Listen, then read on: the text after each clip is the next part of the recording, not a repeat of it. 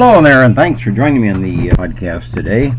Leadership and leaders. That's my topic. Recently, I came upon a article that summarized the writing of a professor from the University of Southern California. There's a book that this professor wrote 87 years ago. It's now out of print. Hence, this is a summary of some of the chapters of the book that I came upon. It was Dr. Emory Bogardus. Dr. Emory Bogardus. Maybe graduates from the University of Southern California may recognize the name. But he was a well-known professor and wrote this book, Leaders and Leadership. The chapter that I would like to focus on from that book is called The Focalization of Psychic Energy. The Focalization of Psychic Energy. Because Dr. Bogardus really makes the point that leadership, among a lot of other things, is primarily related to your ability to focus your attention, to focus your concentration, to focus your energy, to focus your mind, to focus all your psychic energy, all your emotional energy, all your intellectual energy, all your intellectual interest on a particular issue or a particular topic or a particular goal or a particular objective. It kind of reminds you of the phrase, this one thing I do, because that's what Dr. Bogardus really focused on when it came to the issue of leadership. Now, taking this book and the chapter that I'm focusing, this was his theory of leadership. And what that means that a person of normal mental and physical ability may, by deliberate concentration of his energy, attain to superior levels of achievement and hence become a leader. Very profound statement. Very profound theory. Leadership depends on your ability to focus your psychic attention. And that gives you the ability then to achieve and then be recognized as a leader. You don't have to be born a genius in order to attain to spiritual or to superior levels. You don't have to be a genius in order to attain to superior levels of achievement. You become a leader. You learn to focus your attention. Now, you become a genius by hard work. There are people who become a genius by virtue of their birth. Some particular area of attention, some particular area of skill is somehow built within them from birth. They're born genius. However, most people acquire their genius, their area of a genius, the field for superior endeavor. So focalization is first of all, then, concentration of attention.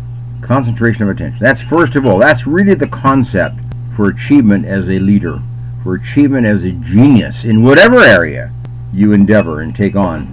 The writer, Dr. Bogardus, illustrates this by the life of John Wesley. Now, John Wesley is well known in the early years of American history, where he would ride one location or another by horseback, and throughout his entire ride would read a book, maybe two books.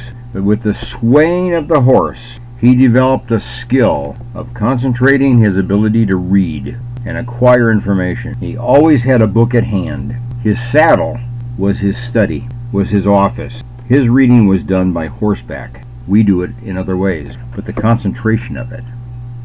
Oliver Wendell Holmes, a jurist, biographer, very well known in the political and the intellectual worlds of his day.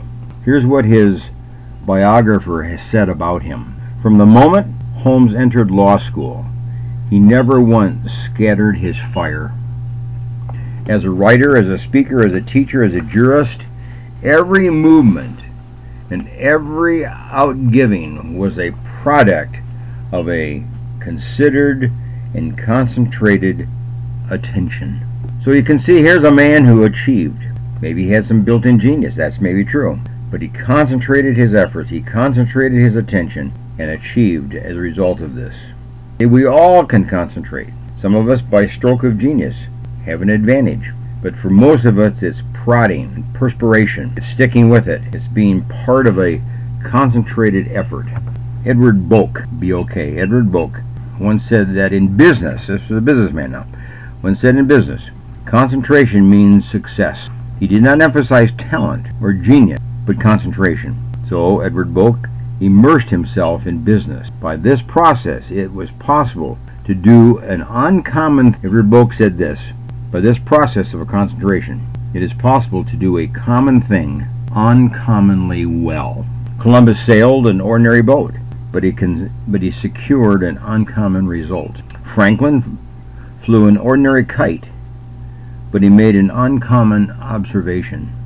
John Wanamaker sold dry goods, but he sold them uncommonly well. You see, it's the idea of concentration.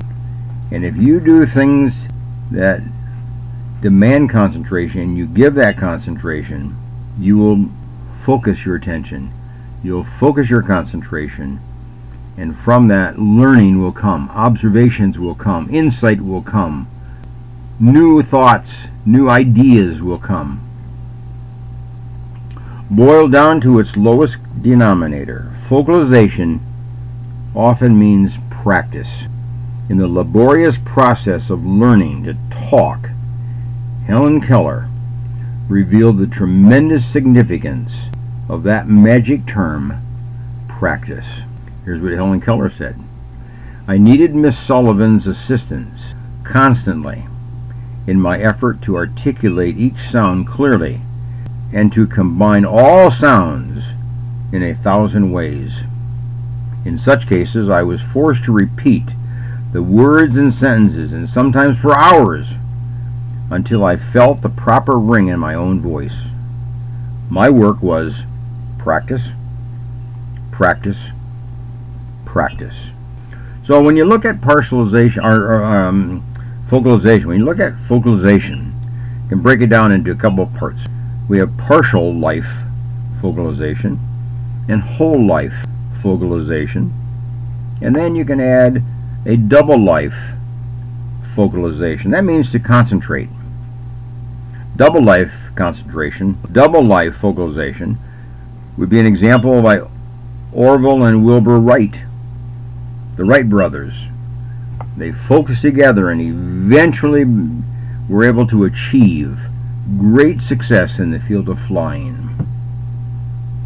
Whole life concentration is you devote your whole lifetime to concentrating on a particular topic, a particular issue, a particular outcome, a particular project, a particular commitment of some kind. Whole life, you give your whole life to it.